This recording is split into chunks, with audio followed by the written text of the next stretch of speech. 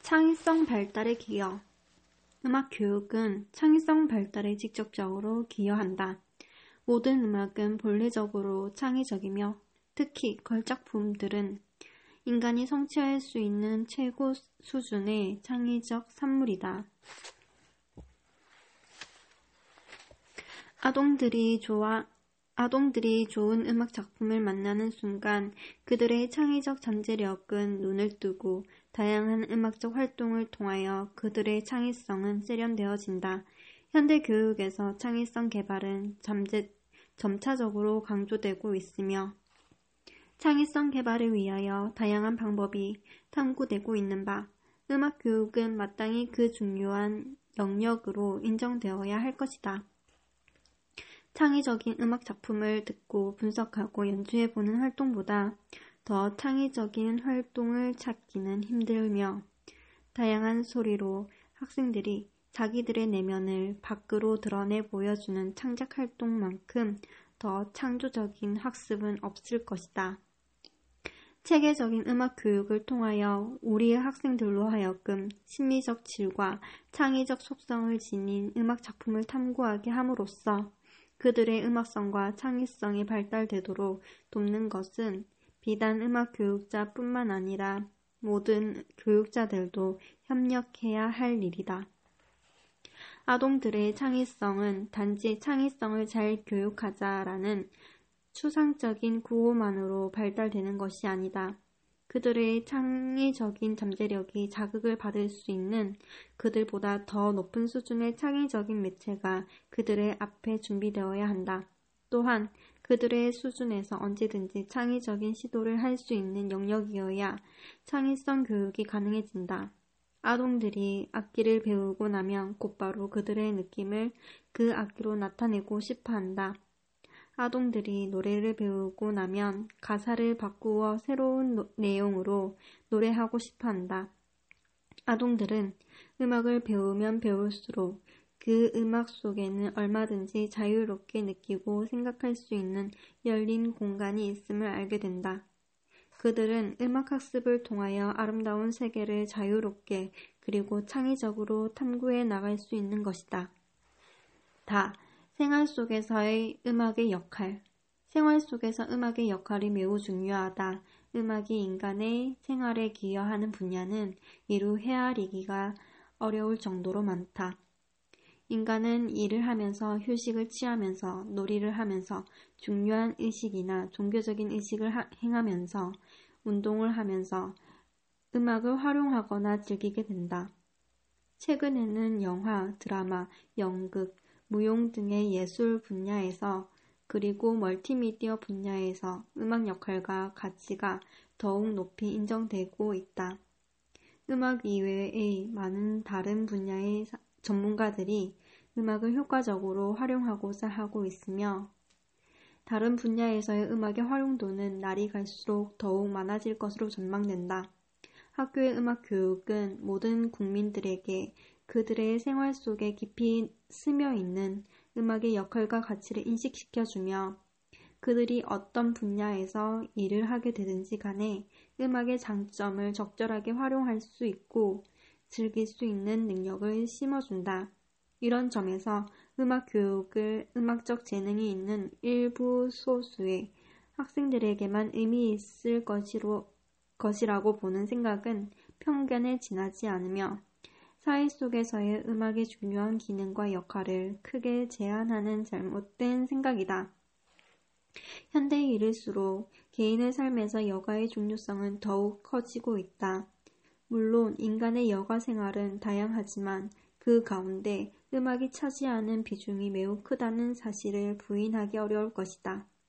학생들이 음악 수업을 통하여 음악을 바르게 이해하고 음악을 여가에 활용할 수 있는 음악적 기능과 습관을 익힘으로써 학생의 시절뿐만 아니라 그들이 성인이 된 이후에도 음악을 중심으로 하는 좋은 여가 생활을 즐길 수 있게 될 것이다. 문화유산으로서의 음악의 가치. 음악은 중요한 문화유산으로서 높은 역사적 가치를 지니고 있다. 인류 역사의 초기부터 음악이 있었고 오늘날에도 끊임없이 새로운 음악이 만들어지고 있다는 사실은 곧 우리의 역사의 음악적 유산이 엄청나게 축적되어 있음을 보여주는 것이다. 어느 민족이 문화적으로 발달한다는 것은 지금까지 축적된 문화유산을 보호하고 그 맥락을 바르게 이해하며 그 문화적 유산을 창조적으로 계승해 나가는 것을 의미한다. 그러므로 오늘날까지 쌓여진 음악 문화에 대한 충분한 교육 없이는 음악 문화적인 발전이 이루어지지 않는다. 역사적으로 축적된 훌륭한 음악 유산을 효과적으로 가르치는 일이 곧 음악 교육이다. 음악 유산의 개성은 음악가들의 노력만으로 되는 것이 아니다. 그들은 음악을 만들고 연주하는 사람들이지만 그들의 음악을 인정하고 감상하는 의미 있는 문화로 정착시켜주는 사람들은 다름 아닌 일반 시민들이다. 음악 문화의 역사는 음악 그들의 역사가 아니라 음악 사회의 역사이다. 아무리 훌륭한 음악가들이 있었다고 해도 그들의 음악을 인정하고 들어주고 자기 삶 속에 그 음악을 끌어들였던 일반인들이 없었다면 결코 그 음악이 오늘날까지 살아남을 수 없었을 것이다. 그러므로 음악을 이해하고 가치를 인정하며 그것을 자기 삶 속의 중요한 부분으로 여기는 사람들의 역사가 곧 참된 음악의 역사이다. 그런 점에서 학교의 음악 교육을 통하여 학생들로 하여금 오늘날까지 계승된 좋은 음악적 문화를 경험하게 하고 미래의 음악적 사회의 훌륭한 구성원이 되도록 하는 것은 학교 교육의 중요한 지표가 되는 것이다. 기초에서 마 부분은 나중에 총론을 다 읽고 읽을게요. 음악교육학 총론 51페이지 1. 음악교육 철학에 내재된 근본 이념 1. 인간교육으로서의 음악 음악교육과 인간교육이라는 근원적 문제는 인류가 일찍이 문화를 이루고 학문을 체계화한 고대 그리스 시대부터 플라톤, 아리스토텔레스 등의 대표적인 사상가들에 의해 성찰되어 왔다. 교육적 경험으로서 중요시되고 담론화되어 왔던 다양한 음악적 경험의 특성과 인간 교육의 중요성에 대한 의미는 시대의 정신에 따라 그 중심 개념이 조금씩 다르게 설명되고 있다. 그러나 음악과 음악적 경험들이 인간 교육에 미치는 영향력이나 인간 발달상의 총체적 측면에서의 음악의 교육적인 의미, 가치에 관한 기본 전제들은 최근 심리학적 연구와 뇌에 관련된 신경생물학적 연구에서도 끊임없이 확인되고 있다. 플라톤은 음악의 본질과 가치를 논하는 데 있어 현상세계와 우주의 움직임 속에 내재하고 있는 규칙적인 질서와 조화로움이 음악 속에서 완벽한 이데아의 세계로 존재하고 있으며 인간은 이러한 특질을 내포한 적절한 음악을 경험함으로써 국가가 필요로 하는 이상적이고 합리적인 인간으로 성장해 나갈 수 있다고 역설하였다. 즉, 음악은 우주의 질서와 조화를 표상하는 완벽한 실제물이며 인간의 영혼과 정신세계에 영향을 줄 수 있는 잠재적 힘과 조화로움이 작용하는 발현체로 간주되었던 것이다. 플라톤은 음악적 경험들을 국가와 사회가 필요로 하는 합리적인 인간이 되도록 하는 교육적 매개물로 보고 인간 사회의 도덕적 윤리적인 면에서 지대한 영향력을 발휘하는 것으로 간주하였다. 한편 아리스토텔레스도 인간 사회에 미칠 수 있는 음악적 경험의 역할과 기능에 관하여 언급하였는데 그에 의하면 음악은 여가와 휴식을 제공할 수 있고 성격 형성에 기여할 수 있으며 심성 개발에 도움을 줄 수 있다. 더 나아가 아리스토텔레스는 음악의 리듬과 선율이 분노와 온유, 용기와 절제 등 서로 상반되는 감정들과 그 밖의 모든 성격을 표현하고 모방할 수 있다고 강조하면서 이러한 특질을 지닌 리듬과 선율을 경험하면 인간의 정신과 영혼이 이에 동화되기 때문에 음악이 인간의 정신과 영혼을 교육하는 데 매우 유용하다고 주장하였다. 현대적 관점에서 플라톤과 아리스토텔레스의 인간과 음악에 대한 이론들을 보면 음악 교육을 이상 국가 건설, 바람직한 인간 형성, 여가 선용 등을 위한 도구적 수단으로 이용한 것을 알 수 있다. 그러나 에토스론에 있는 것처럼 그들은 음악을 인간의 영혼, 정신세계, 윤리관과 성격 형성에 지대한 영향을 주는 것으로 보고 음악 교육을 인간 교육의 필수 영역으로 가치화하였다. 이처럼 음악은 인간의 의지, 성격, 행동, 형성과 도덕적 윤리적 가치 함량에 교육적 영향을 끼치며 전인적 발달에 인간 교육으로서 기여할 수 있다.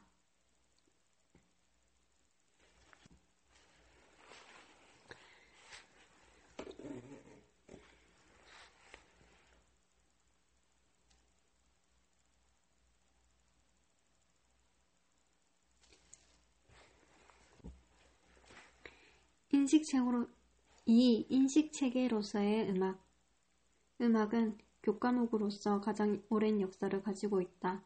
인간 교육으로서의 음악에 대한 관점, 즉 음악의 구성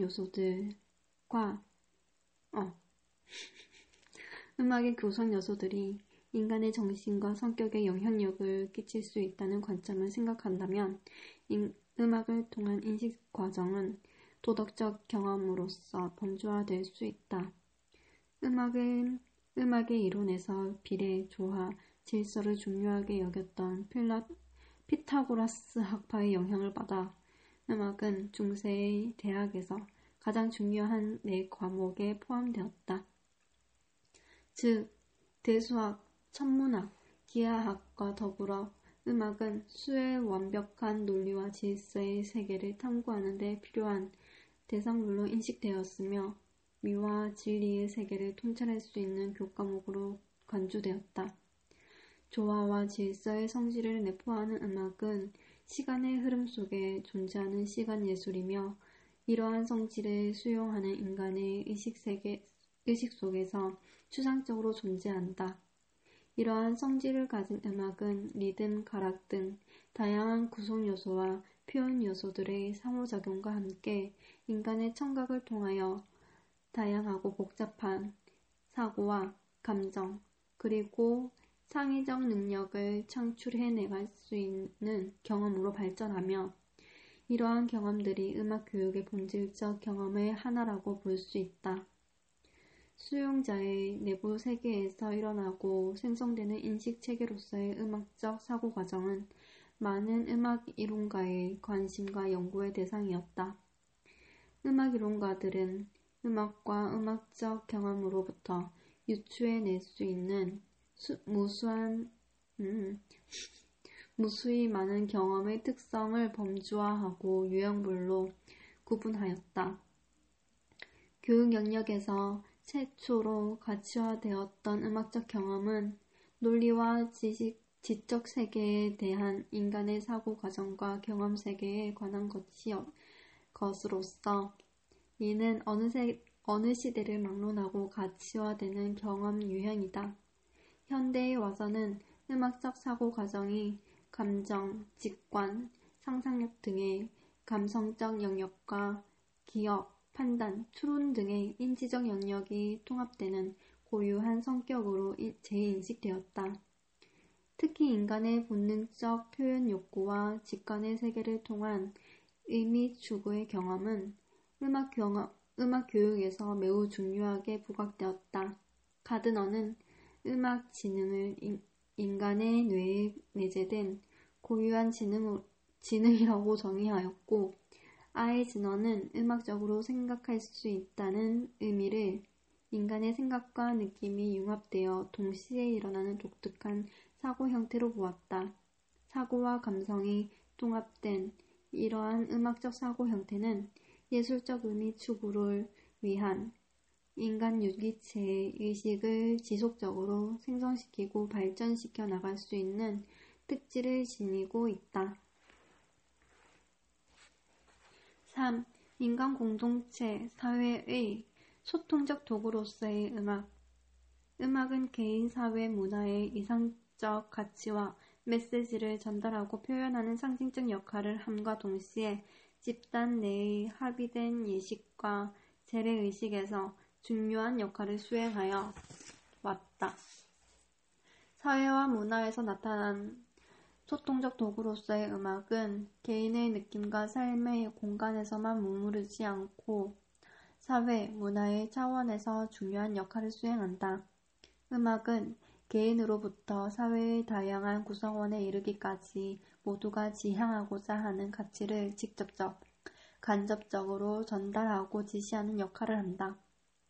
이러한 관점에서 교실 수업으로서의 음악 학습 및 경험은 학습자에게 사회가 지향하는 인간상을 제시하고 심어주는 등 중대한 영향을 미칠 수 있으며 학교라는 울타리 안에서 또래 집단들이 조화롭게 살아가는 행동 양식과 관습적 행동 방식에도 깊은 영향을 줄 수 있다.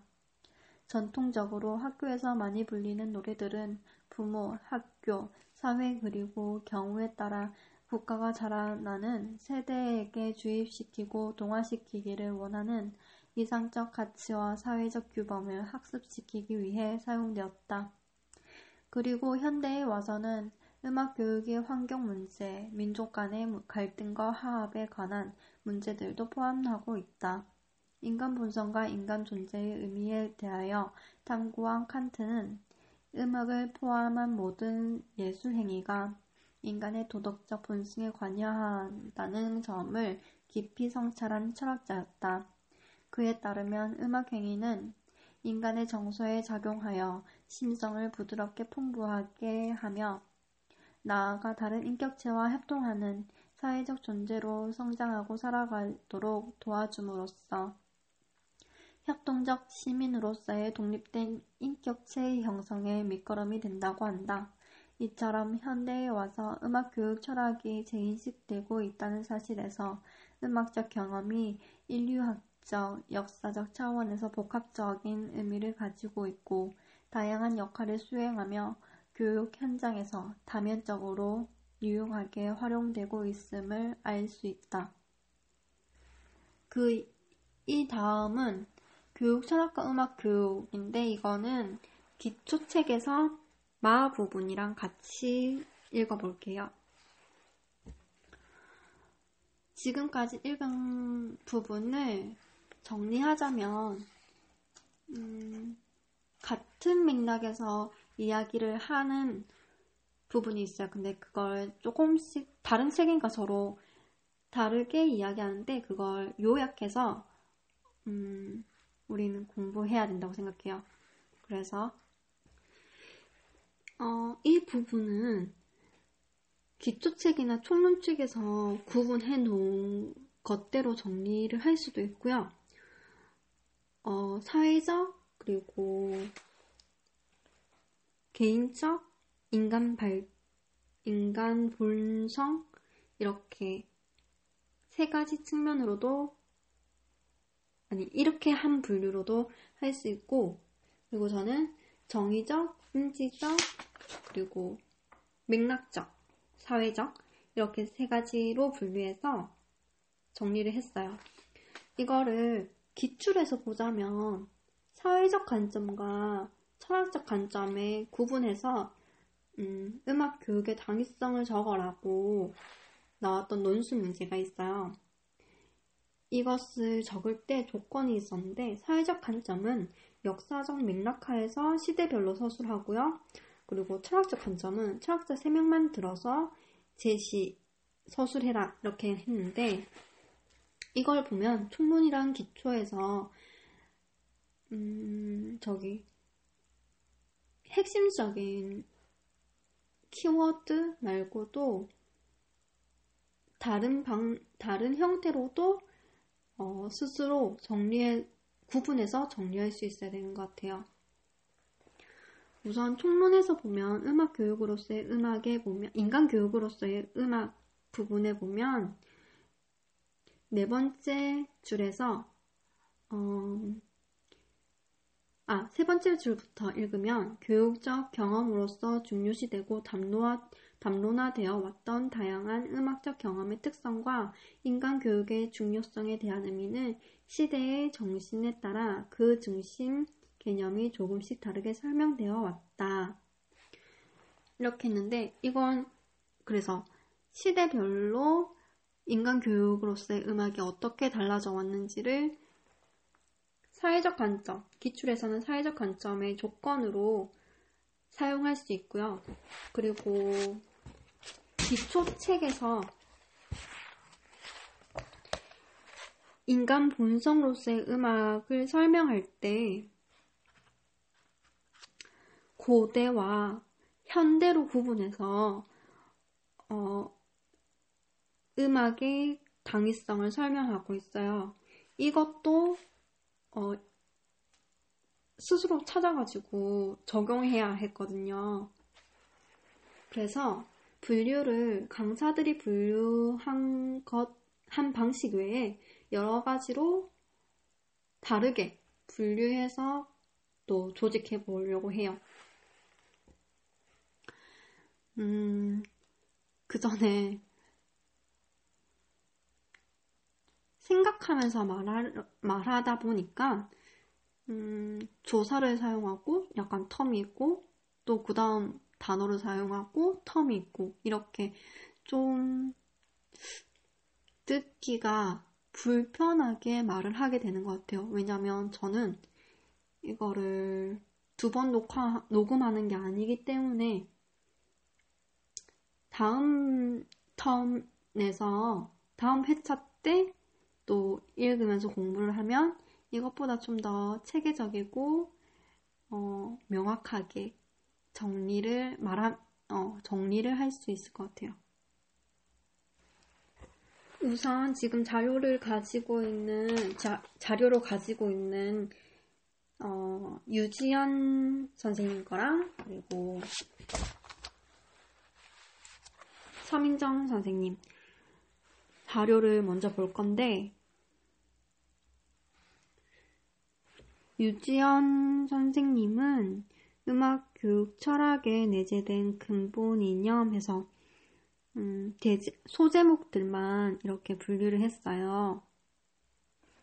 아까도 말했듯이 내 생각에는 시험에서 제목 위주로 질문을 하지 않기 때문에 그 내용에 따라서도 다르게 분류를 해야 될 것 같거든요.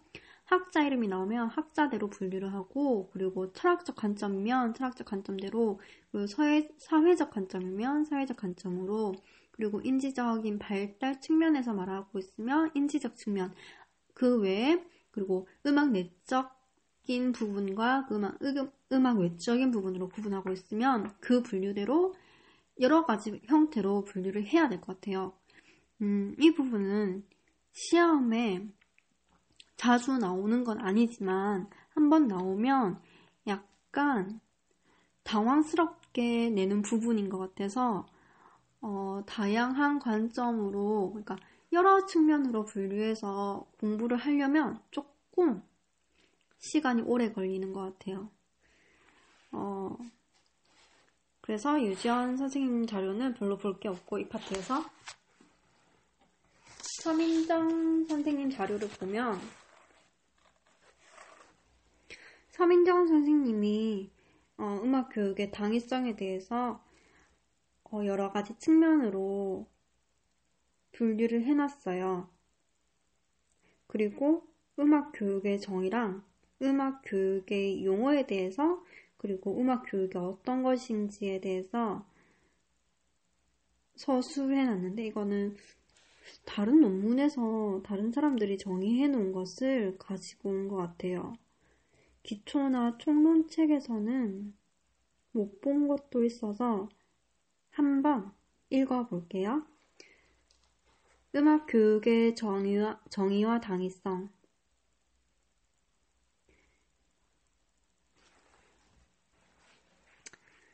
음악교육은 음악과 교육이 합성된 용어다. 음악은 인간이 들을 수 있는 영역에 음과 소음을 소재로 하여 박자, 선율, 화성, 음색 등을 일정한 법칙과 형식으로 종합해서 사상과 감정을 나타내는 예술이다. 교육은 인간이 삶을 영위하는 데 필요한 모든 행위를 가르치고 배우는 과정이며 수단이다. 인간이 내면적으로 가지고 있는 천성, 곧 타고난 소질과 성품을 보호, 육성하는 과정, 그리고 나아가 교육을 받는 자리에 있는 사람이 가지고 있는 성장하는 힘, 발육하는 힘을 전제로 하여 그 자발성과 창조성을 충분히 조장시켜 자립을 키워주는 것이다. 음악교육은 예술교육의 일부분으로 음악미의 이해와 감득을 통하여 높은 미적 정조와 풍부한 인간성을 육성하고 발전시키려는 과정이다. 음악교육학은 음악학의 모든 분야를 필요로 하는 동시에 교육학 이외에도 철학, 미학, 심리학, 예술학, 역사학, 사회학 등의 방법론을 차용해야 하는 복합적 영역이다. 이거 빼박 논문에서 사람들이 각자 정의한 걸 가져온 것 같아요. 너무 말이 어렵고 굳이 음악 교육에 대해서 정의해라는 문제를 낼 것 같지도 않고 암기한 걸 쓰는 거니까 이건 필요 없는 부분이고 그냥 멋있게 하려고 한 것 같은데. 다음 1. 음악교육의 정의. 음악교육은 음악을 표현하거나 감상하는 힘을 기르는 예술교육이다. 음악을 통해 인간의 삶을 변화시켜가는 과정이라고 할 수 있다. 음악교육 혹은 음악교육가라는 용어는 19세기 미국에서 공교육이 보편화되고 시민들에게 음악교육에 대한 정당성을 설득하는 과정에서 생겨났다. 우리나라에서는 일제강점기에 들어서면서 공교육 내 음악교육이 시작되었다. 이거는 역사 부분에서 했고, 네, 이것도 거르는 것으로. 왜 이렇게 쓸데없는 걸 요약 자료에 해놨지? 멋있어 보이려고 한 것 같은데.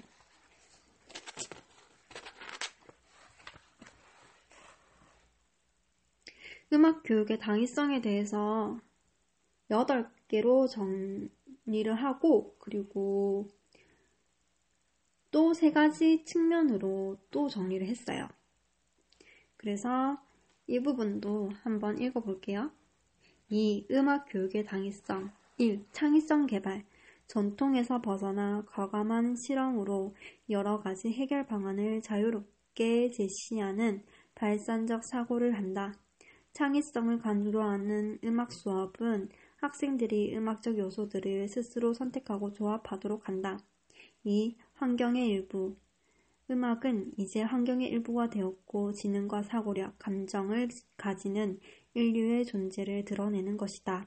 따라서 인간은 주변 환경에서 들리는 각 음악을 분별하고 평가할 수 있도록 교육받아야 한다. 3. 경제적 가치. 최고의 제품에는 기술과 실용성 이상의 예술적 감각이 더해져야 한다. 기술과 예술이 결합할 때 경제적으로 더 높은 가치를 얻을 수 있다. 4. 예술가 인생. 학문은 객관성과 일반화를 추구하지만 예술은 주관성과 통찰력을 추구한다. 예술 작품은 인류의 공통 경험을 다루기 때문에 작품에 공감할 수 있다. 두이가 한 말로서는 이성만으로 인간은 완전할 수 없다. 어떤 사람은 인상의 모든 불확실성과 비밀스러움, 의심과 절반만의 지식을 받아들여 그것을 인생 자체의 속성으로 받아들이고 그것을 더욱 심화시키고 강화시킨다. 그것이 예술이다. 최고의 경험은 자아와 대상과 사건의 세계 사이의 완전한 상호 침투를 의미한다. 경험은 미적 경험이라는 전망을 안고 있다. 5. 감정 표현. 감정과 정서는 사회에서 용납될 수 있는 방법으로 표현되어야 한다.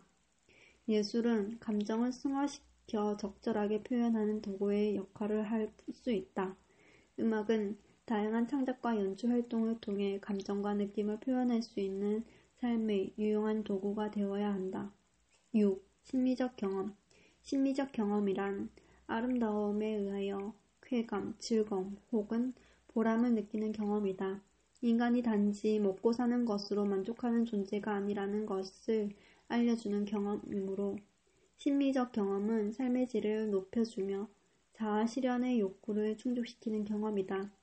심미적 경험은 대상에 대한 지식과 집중 혹은 몰입을 요하며 일상의 고단함에서 벗어나 이데아의 세계를 잠시 맛볼 수 있다. 7. 인성 및 전인 교육. 행동을 규제하는 것보다 감정을 움직이는 음악을 통해 조화로운 인격을 이룰 수 있고 이성과 감성의 조화를 통한 전인 교육에 기여할 수 있다. 8. 지능으로서의 음악. 가드너의 다중지능 중 음악적 지능은 가장 조기에 발현되고 발달된다.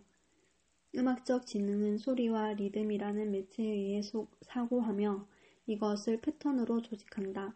그러므로 학교는 학생들의 다양한 지능을 개발시키고 잠재력을 충분히 실현시킬 수 있도록 도와야 한다.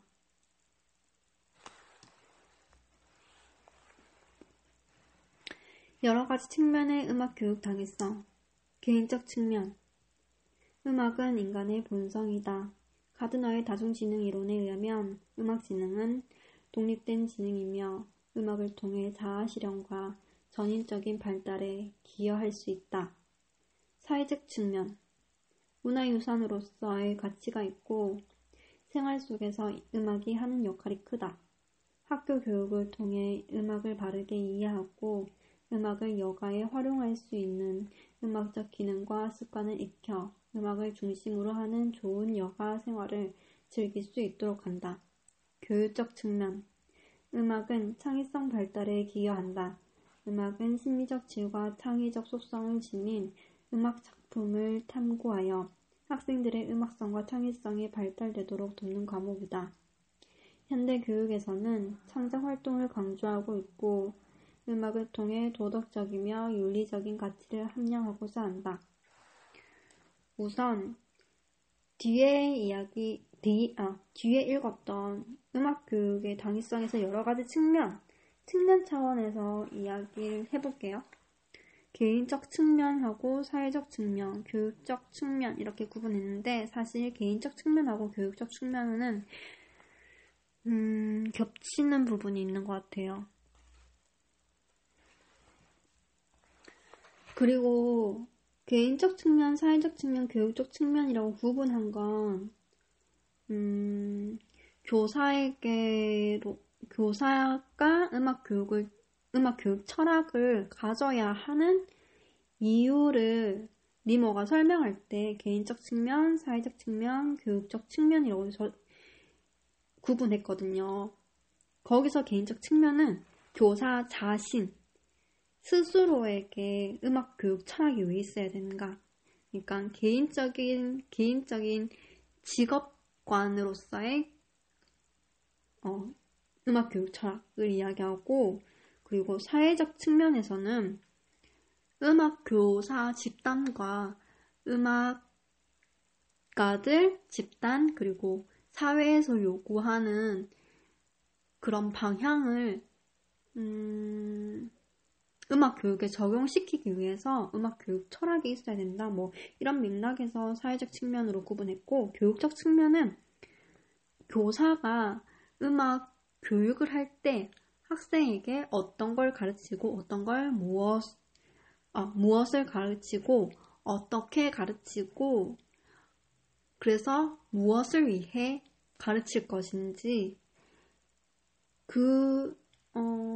방법적 측면에서의 음악교육 철학이 있어야 되는 이유를 말할 때 이런 식으로 구분했거든요.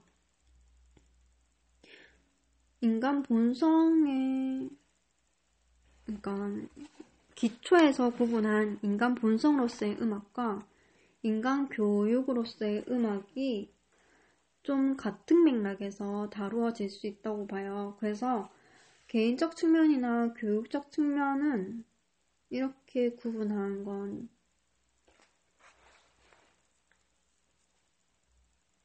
좀 애매한 것 같아요. 왜냐면 개인적 측면에서 다중지능 이론이라고 가드너가 나오는데, 그리고 자아실현과 전인적 발달을 할 수 있대요. 이것도 발달이잖아. 그리고 교육적 측면에서 창의성 발달에 기여하는데, 창의성 발달을 통해서 창의성 발달하면 전인적 발달되고, 그리고 가드너의 다중지능이 있다는 게 전제가 되어야 창의성 발달을 할 수 있다라는 말이 도출될 수 있는데,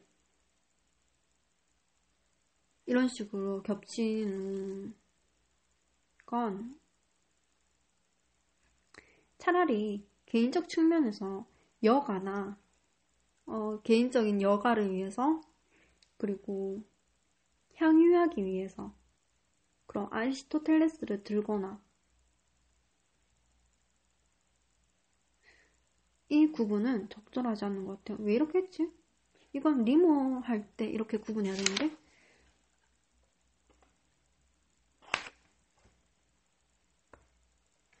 철학이 이렇게 어떻게 해석하느냐, 어떤 방향에서 보느냐에서 따라서 어차피 철학은 말장난이기 때문에 사람에 따라서 다 다르게 읽혀요.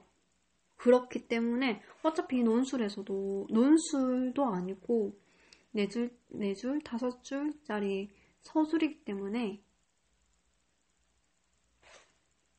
큰 개념, 그리고 부가적 설명 한 문장, 그리고 적용 한 문장, 이렇게 3가지로만 문제가 나올 거예요. 그러니까 한 문제에서 모를 수 있는 게 사회적 측면, 내 사회의 당위성을 적대하나, 적대 그 이유를 그것을 교육과정과 연계하여, 이건 2번째, 그리고 적용하여 그 근거를 설명하시오. 이렇게 3가지를 물을 수 있어요. 이거를 4개를 써라. 이렇게 해서 3가지씩 4개를 하거나,